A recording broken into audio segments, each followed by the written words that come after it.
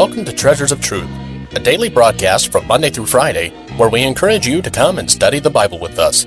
Treasures of Truth is a ministry of Treasure Valley Baptist Church in Meridian, Idaho, and your host is Pastor Rick DeMichael. This week we're airing a message entitled Racism, and in this week's message, the preacher will bring a lesson that clearly shows from God's Word that God wants everyone to be saved, that He loves everyone equally, and that He sent His Son Jesus Christ to die for the sins of all mankind. The preacher this week will bring together scientific and biblical proof that we are all of one blood and from one God who wants everyone in this world to know for sure that they are going to heaven. And we pray that today's message will be a blessing to you. If you would like to hear today's message again, or other messages by Pastor DeMichael, please stay tuned until the end of today's program for more information. And now your host, Pastor Rick DeMichael. Romans chapter 1, verse 11. Romans 1, verse 11. For I long to see you, Paul says, that I may impart unto you some spiritual gift, to the end you may be established. That is, that I may be comforted together with you by the mutual faith, both of you and me. Now remember, Paul is a Jew, and he's writing to who?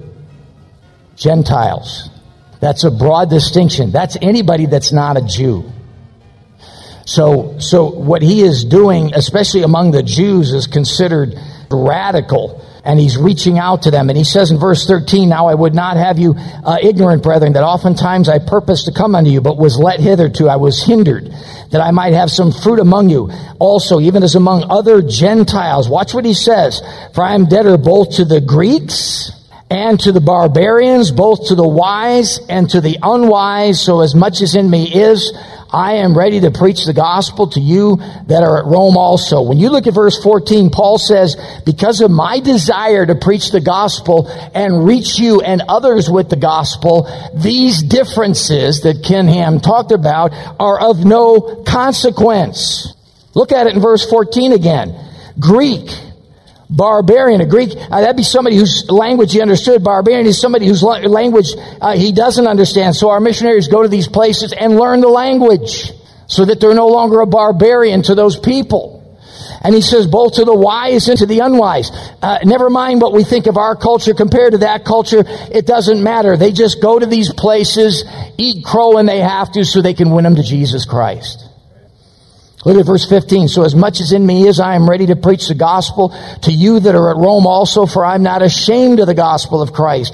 For it is the power of God unto salvation to everyone that believeth, to the Jew first and also to the Greek. For therein is the righteousness of God revealed from faith to faith, as it is written, the just shall live by faith.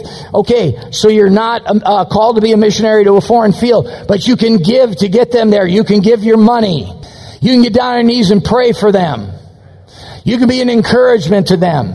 You can support them. And then you can be a soul winner. And when you're a soul winner and you see somebody you think you can give the gospel to, you don't sit there and take inventory. I wonder what nationality they are. You don't care. Because you love them for something that's beyond what was talked about in that video, the external. You love them for their precious soul. Because Jesus said, what should it profit a man if he should gain the whole world and lose his own what? Soul. Or what should a man give in exchange for his soul? Revelation chapter 5. The Bible has the answer. And it's a love for souls. And it's a love not only for souls of your people group and your locale and your community and your town and your state and your country, but around the world. And when you have that kind of burden, you can't be a racist. It's impossible. And they'll accuse you of being a racist because you're pro-law enforcement. They'll accuse you of being a racist because you're anti-homosexuality. They'll accuse you of being a racist for those reasons, and yet they won't lift a finger to get the gospel out to anybody. You know what I do when I meet them and they want to call me a racist? I tell them, you're the racist. You're the one with the problem because you have no burden for souls. You don't care about people. You're just about contention. You see, folks, I don't want us to be on our heels and sitting around all the time worrying about somebody calling us a racist. I want us to be on the balls of our feet witnessing for Jesus Christ. Look at Revelation chapter 5. Here's the end game. You want to know what the end game of missions is? You say it's to win everybody in the world. That would be wonderful. But it doesn't have to be done for missions to be successful. Look at Revelation chapter 5. You want to see the end game of missions? Here it is. Revelation chapter 5, look at verse 7. Revelation chapter 5, verse 7, he says, "And he came and took the book out of the right hand of him that sat upon the throne. And when he had taken the book, the four beasts and the 24 elders fell down before the Lamb, having every one of them harps and golden vials of odors, which are the prayers of saints." Now this is up in heaven, okay? And they sung a new song. Now this is out into the tribulation period now. This is future. And they sung a new song, and God's getting ready to wrap up the ages of time. And we're going to go out into eternity future. And he said, and they sung a new song, saying, "Thou art worthy to take the book and to open the seals thereof. For thou wast slain," this is the Lamb, "and hast redeemed us to God," watch it now, "by thy blood," watch it now, "out of every kindred and tongue and people and nation." Some of the missionaries, some of the nationals we support in some fields, they're getting people saved by the thousands. You ever read any of Sam Paul's letters in India? I mean, it makes my heart sink sometimes. I'll read the letter. Oh yeah, we had this little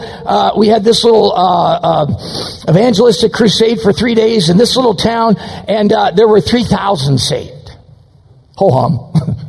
And then we went over to this town, and there were 2,000 saved. And we went over to this other town, and just big disappointment. There were only 1,500 saved.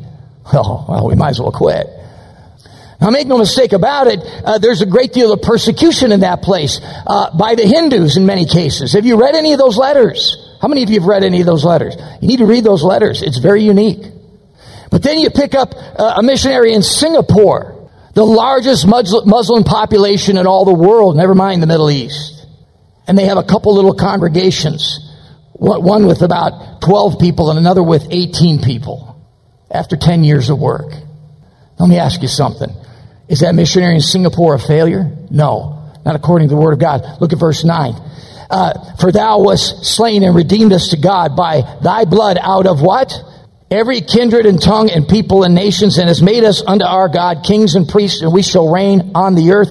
I talked to you this morning about those two Moravians leaving, who sold themselves into slavery, and what they said to the people as they departed. They said, "May the Lamb that was slain receive the reward of his suffering." What God wants for his Son is people out in eternity of every tongue, kindred, tribe, skin color, and everything praising him. So even if in missions we don't win everybody in that country, which, by the way, I'm not sure has ever happened anywhere, it's not failed, because Revelation chapter 5 is the end game. Folks, let me just say this in conclusion.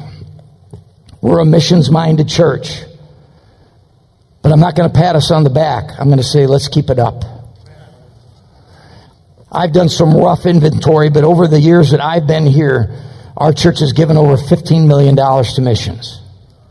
And if we'll keep that up and we'll keep our heart there, as all this craziness about race goes on around us, we can keep an even keel. Because, folks, the Bible will keep you on an even keel. And even for those that dismiss the idea, well, you're bringing the gospel, I don't believe in that anyways. Well, in many cases, we're bringing them clean water. What are you doing, progressive? I mean, I only say that because they want to call us racist because we're not jumping on their little bandwagon. Food, education, orphanages, medical care. Missions, folks, is the cure for racism. Because you can't be racist and love those people with the love of God.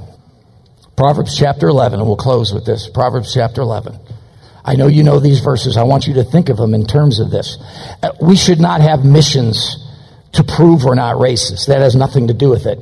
But if you have missions and you're really about it biblically, you can't be racist. We shouldn't be soul winners to prove to somebody we're not racist. You ever watch people talk and try to prove to each other they're not racist? You know, whites get talk. Well, I got a lot of black friends. Well, congratulations.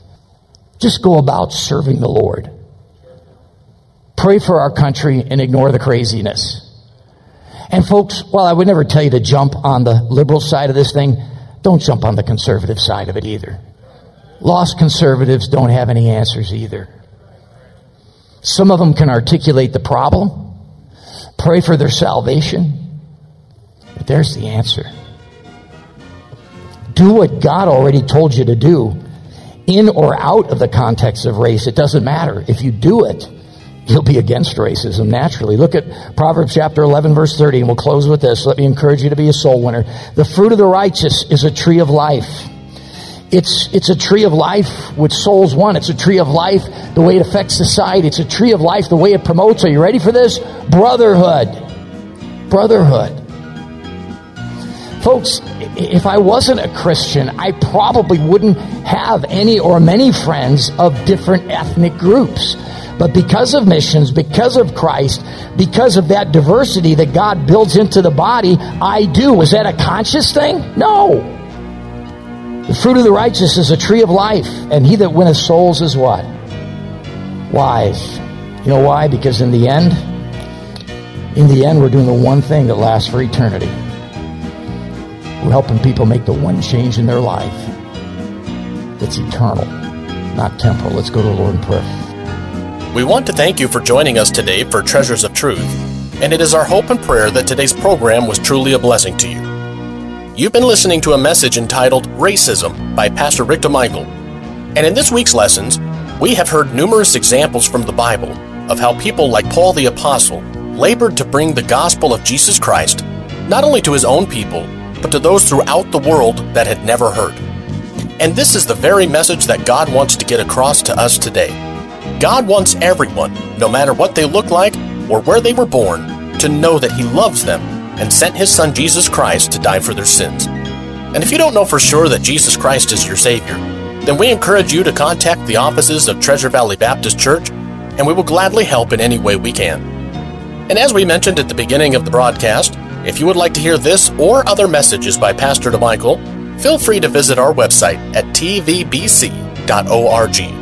You can also visit our YouTube page or follow us on Facebook for more information. Treasures of Truth is a ministry of Treasure Valley Baptist Church in Meridian, Idaho, and we would love for you to come join us in our services, which begin with Sunday school at 9:30, followed by the morning service at 10:45. We also have a Sunday evening service at 5:45, and of course, all of the services have fully staffed nurseries available for young children, as well as interactive and exciting kids programs for all ages, including junior high, high school, and college-age groups. And don't forget our Wednesday night service at 7 o'clock, which has the Masters Club program during the school year for the kids, and a Bible study at the same time for the adults over in the main auditorium. We hope to see you soon at Treasure Valley Baptist Church, and may God bless you.